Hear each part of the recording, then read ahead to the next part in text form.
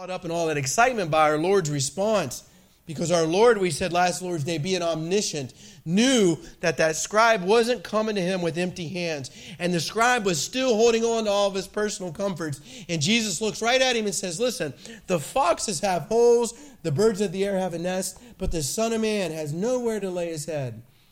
In other words, look, if you're going to follow me, that's great, but don't think you're going to hold on to all that stuff. You better be willing to let it all go.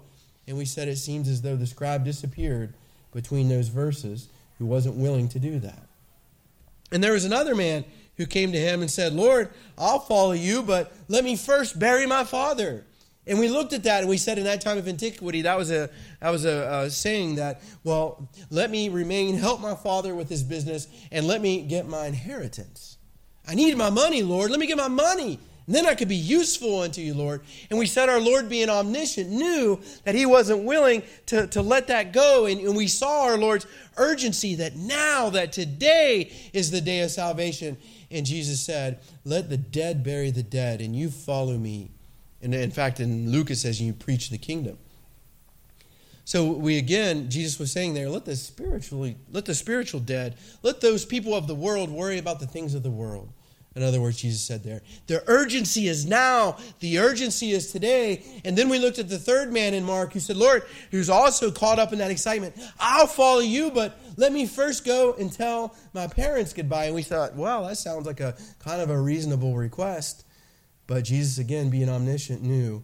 He said, listen, those who put their hand to the plow and look back aren't even fit for the kingdom of heaven.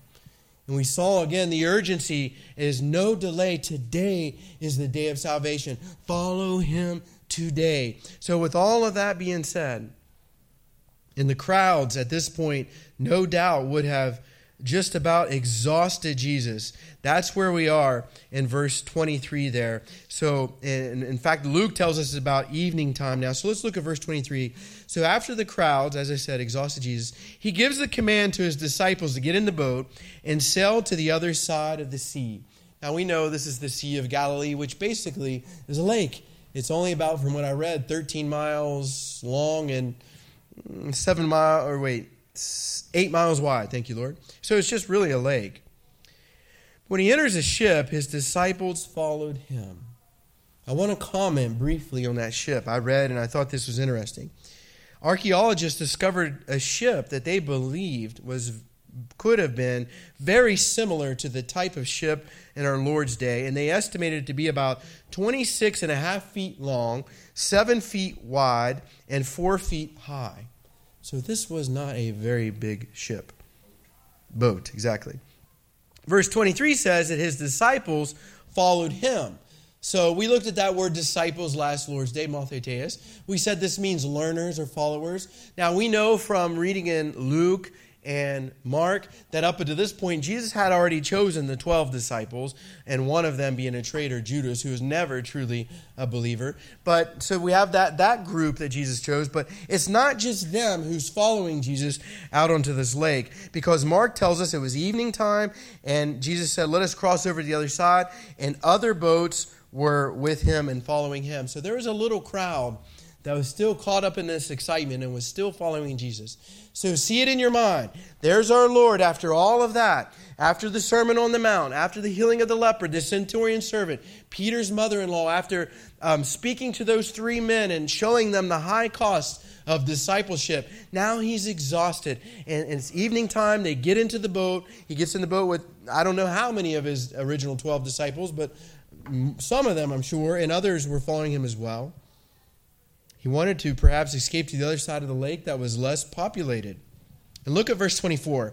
And behold, I like that word. It basically means suddenly, unexpectedly. Matthew says, there arose a great tempest in the sea.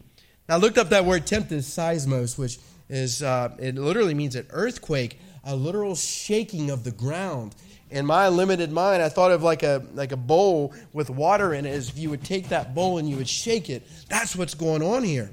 But not only that, Luke tells us a windstorm came down to the lake. So you have a shaking of the ground and a windstorm. I don't think this was an ordinary storm.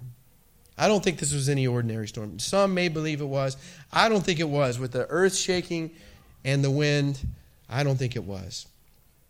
And I would also add that most of these disciples, almost half of them, were experienced fishermen. I fish. I've been on Lake Erie many times. And, you get comfortable and used to that. There's been times on Lake Erie that we've had massive swells, and I'm on those charter boats and just rocking this way and this way. And if you're not used to that, what do? You throw up. You're scared to death. But these men were experienced fishermen, and I assume they had seen many a storms up until this point in their life.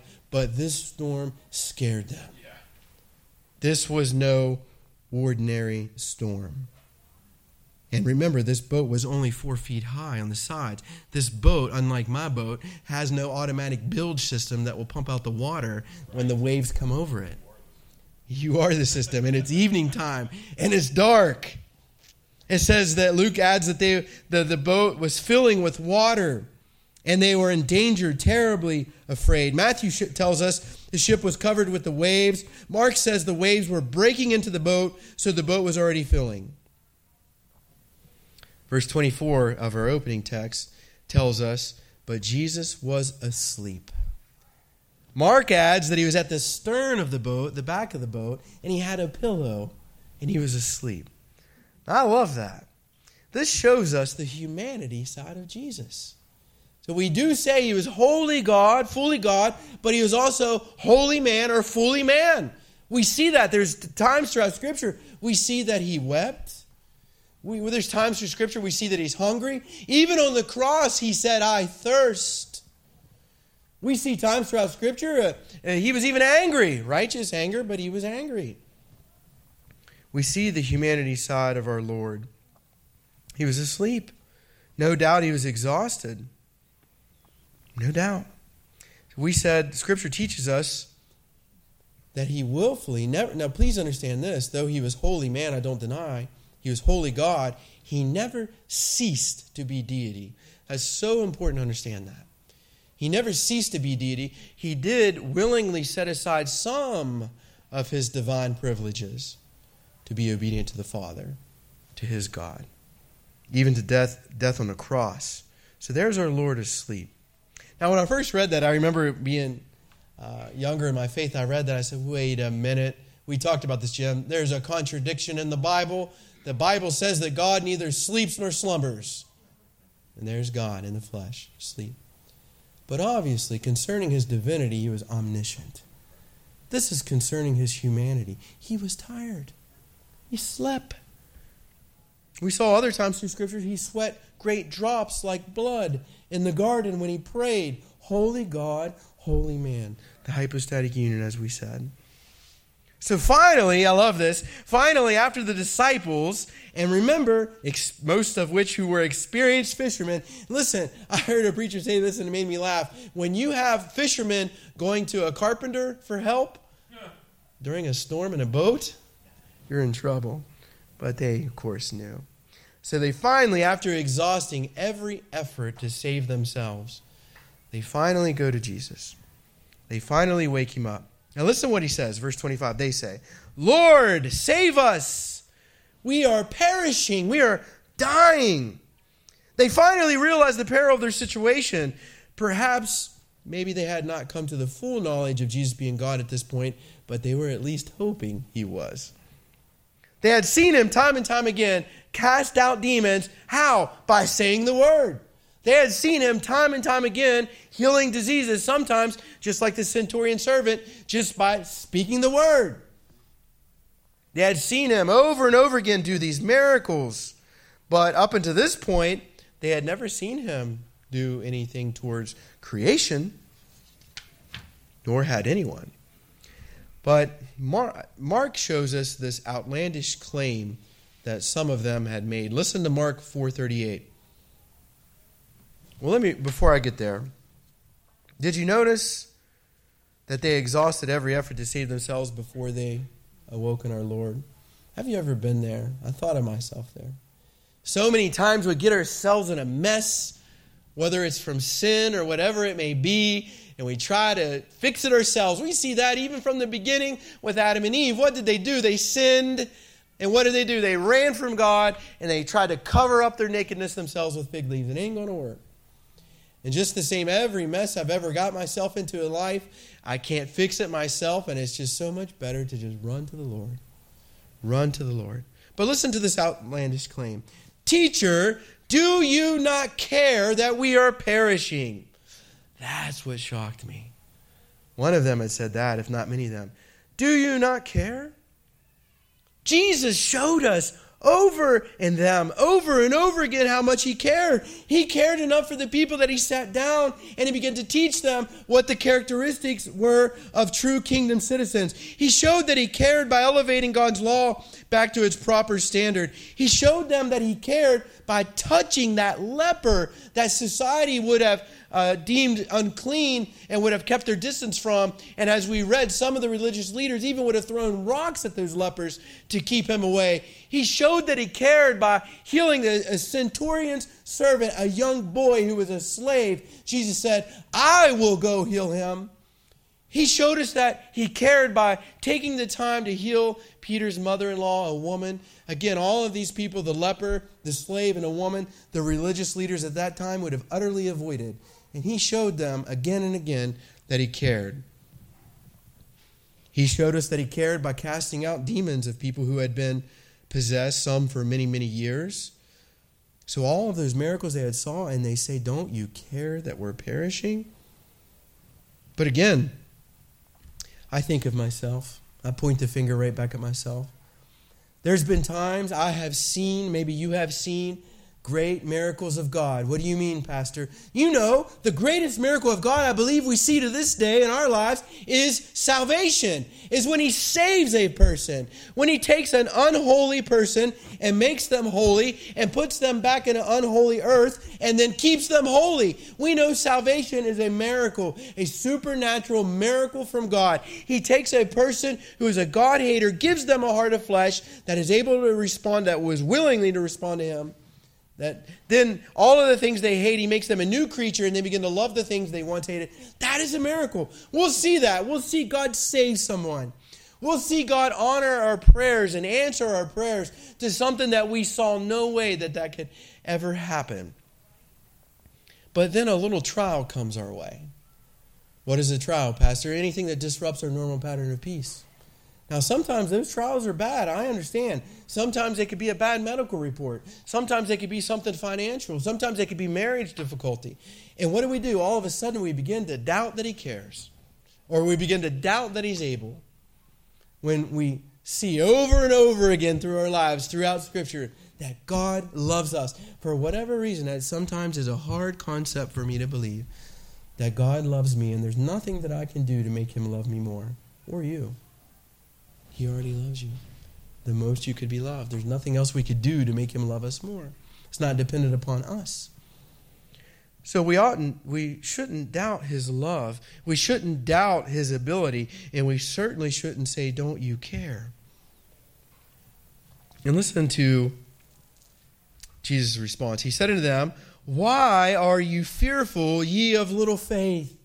We said this of every single time we hear our Lord say that, ye of little faith. He was always speaking to the disciples, to the apostles.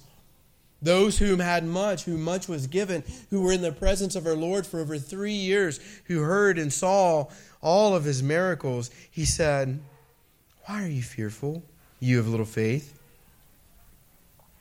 And I believe the disciples even eventually acknowledged they had little faith because they eventually say, Lord, increase our faith. Increase our faith. Now think about this.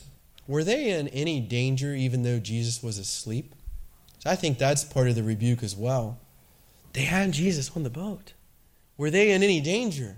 Did it matter that he was asleep?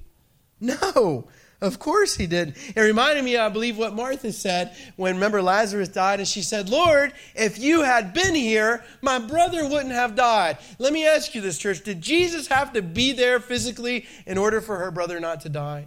Of course not. He's omniscient. He's omnipresent. He's omnipotent. If it would have been God's will for her brother not to die, I assure you he would not have died. And just the same, even though Jesus was asleep, I assure you they were not in any danger. God's son was going to die on a tree, not in the ocean, not in a boat. And I thought of that for myself.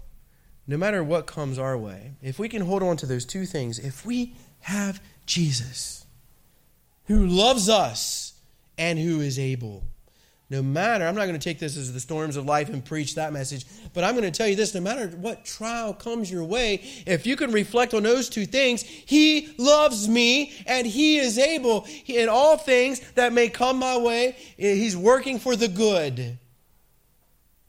And even if they would have drowned, let me just add that. Even if the disciples would have drowned, would it not have still been a win? What did Christ promise them? Eternity with Him. Paradise with Him. No more sickness, no more sorrow, no more tears. And I reflect on that when trials come our way. Even if we lay down this body, Christ has promised us eternal life for those who believe in Him. So we certainly can calm those storms. Look at verse 26. Then He arose, Jesus, and rebuked the winds and the sea. Mark even adds that he yelled it out. He yells out, "Peace, be still." In other words, be silent. I believe He yelled it so all the other people in the boat could hear as well. And what amazes me in verse 26, there was a great calm and the winds ceased. Now you and I know, if you've spent any time out in the ocean or on any great bodies of water, the winds cause the waves. But even if the winds cease, it takes a while for those waves to dissipate, to gradually cease. And the Bible says immediately, instantaneously, there was a calm. The wind ceased and the waves ceased. When I was going over this with Jade, my little daughter, she said, "Daddy," she said, "the winds and the waves obey Him more than we do." I said, "That's right. That's right." Listen, when the Creator gives the order to creation, it obeys. When the Creator gives the order to creation, it obeys. We've seen that. We already saw that in Genesis. When God speaks, creation obeys. We said He tells the mountain to rise this high, it obeys. He tells the sea to go this far, it obeys. Verse 27, but the men marveled, they were shocked. Mark adds they were filled with even more fear. Remember, I titled this Unreasonable Fear. They were filled with even more fear. They initially were fearful because of the storm, but now they were filled with a great fear. Why? Listen to what they say. Who then is this that even the wind and the sea obeys Him? They're beginning to realize this is no ordinary man in this boat. This is God in the boat. They were afraid, as every man is who realizes they're in the presence of deity. What did Isaiah say? When Isaiah had his vision and he realized he was before the Lord, he says, "Woe unto me! Cursed! Cursed am I," said Isaiah, "for I'm a man of unclean lips. I dwell in the midst of people of unclean lips." Peter, when he had realized that he was in the presence of deity, when Jesus had him catch so many fish, his boat began to sink. He falls to his face and he says, "Lord, depart from me, I'm a sinful man." Even Paul on the road to Damascus, when Jesus knocked him to his back and blinded him, and Jesus says, "Hey, it's me, Jesus of Nazareth, whom you persecute," says, "Lord, what will you have me to do?" Afraid. I had the thought, what would we do if Jesus literally walked in here today? We would fall like dead men, I would bet. We would fall because He's Lord. He is King. I thought to myself, did the disciples not remember Psalm 89, 8 through 9? O Lord, God of hosts, who is strong like unto Thee, or to Thy faithfulness round about Thee? You rule the raging of the sea. When the waves therefore arise, you still them. Did they not remember Psalm 46, 1 through 3, which says, God is our refuge and strength, a very present help in trouble. Therefore we will not fear. Though the earth should change and the mountains slip into the heart of the sea, though its waters roar and foam.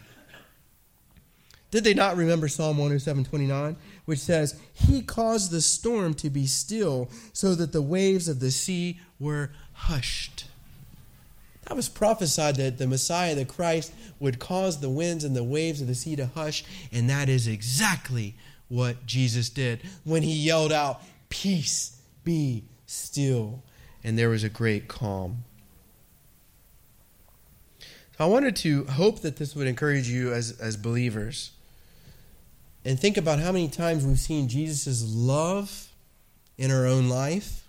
How many times we've seen his power in our own lives by the answer to prayers, by salvation over and over again throughout Scripture. So therefore, when those fears come upon us, they won't be unreasonable. And listen to what Calvin said. I liked it. He said, quote, "Thus we see that fear which awakens faith is not in itself faulty." Catch that. Fear which awakens our faith is not in and of itself faulty. In other words, sometimes our natural fallen humanness, when things come our way, our initial response is fear. Perhaps even doubt. But fear and doubt that causes you to run to the Lord. Lord, wake up. I'm perished. Lord, I need you. Fear that and doubt that causes you to go to the Scripture and go to prayer and go to godly men or women for counsel. That in and of itself is not sinful. But Calvin adds, until it goes beyond its bounds. Listen again. We see that fear which awakens faith is not faulty till it goes beyond its bounds. What do I mean? Have you been there? I've been there. That crippling fear. That paralyzing fear. Or perhaps the fear to even get you to say, Lord, don't you even care? That's going beyond its bounds. That's treading that line of sinfulness. So again, at times it's natural for us to be fearful. But if it causes us to run to the Lord and cry out to seek him, that's a good thing. That's a good thing. Don't let fear take you beyond its bounds, to make you think God is not sovereign, that he's not working all things for the good for those who love him. Now I'll end with this. Just think of this. If we have Jesus, which we do as believers, we have his Spirit, right? The Holy Spirit. If we have Jesus, is there anything that could come our way that would not be his will? And would not be doing something to us for our good? And I know, there's times I'm like, what are you doing, Lord? There's no way this is for the good. And then a little bit of time goes and you're able to look back and you can say, okay, that was for the good. That was for the good. If we have Jesus and if we can hold on that he loves us and that he is able, then we can certainly endure any trial, storm, whatever that comes our way. Amen? Amen. So we will have a time of prayer as Brother Eric prepares a song of invitation. I want you to think about those things. And again, if you take nothing else from the text or from the sermon today, just it's another proof that Jesus is deity. What have you ever seen? I've seen this, unfortunately. YouTube videos of men, they'll go and they'll try to a hurricane is coming, and they'll go out and they'll pray and try to thwart it away, to turn it away. This was reserved for the Messiah, for the Christ. You go outside and it's raining, and you pray, Lord, I command the rain to cease. It's probably not going to happen, is it? This was reserved for deity. This was reserved for the Christ. He is God. So you're welcome to come and pray. You're welcome to pray at your seats. If you need me or the elders to pray for you, we'd be happy to. Let me pray for you. Lord, again, what a sobering reminder of how much you love us, Lord. And Lord, how powerful you are. All of creation obeys you, Lord. And though man is wicked and fallen, Lord, and many, in fact, rebel today, we know that one day every knee will be bowed and every tongue will confess that you are Lord. Those in heaven, those on earth, and those who are under the earth. And Lord, if there be anyone here today that you know what they're going through, I pray they receive comfort from this message of how much you love them as them being your child by faith, and how able you are. And no matter what happens, Lord, we have the victory through you. Holy Spirit, have your way, I pray. It's in Jesus' name I ask all these things. Amen. If you will stand, we're going to sing page 407. Goes pretty well with that.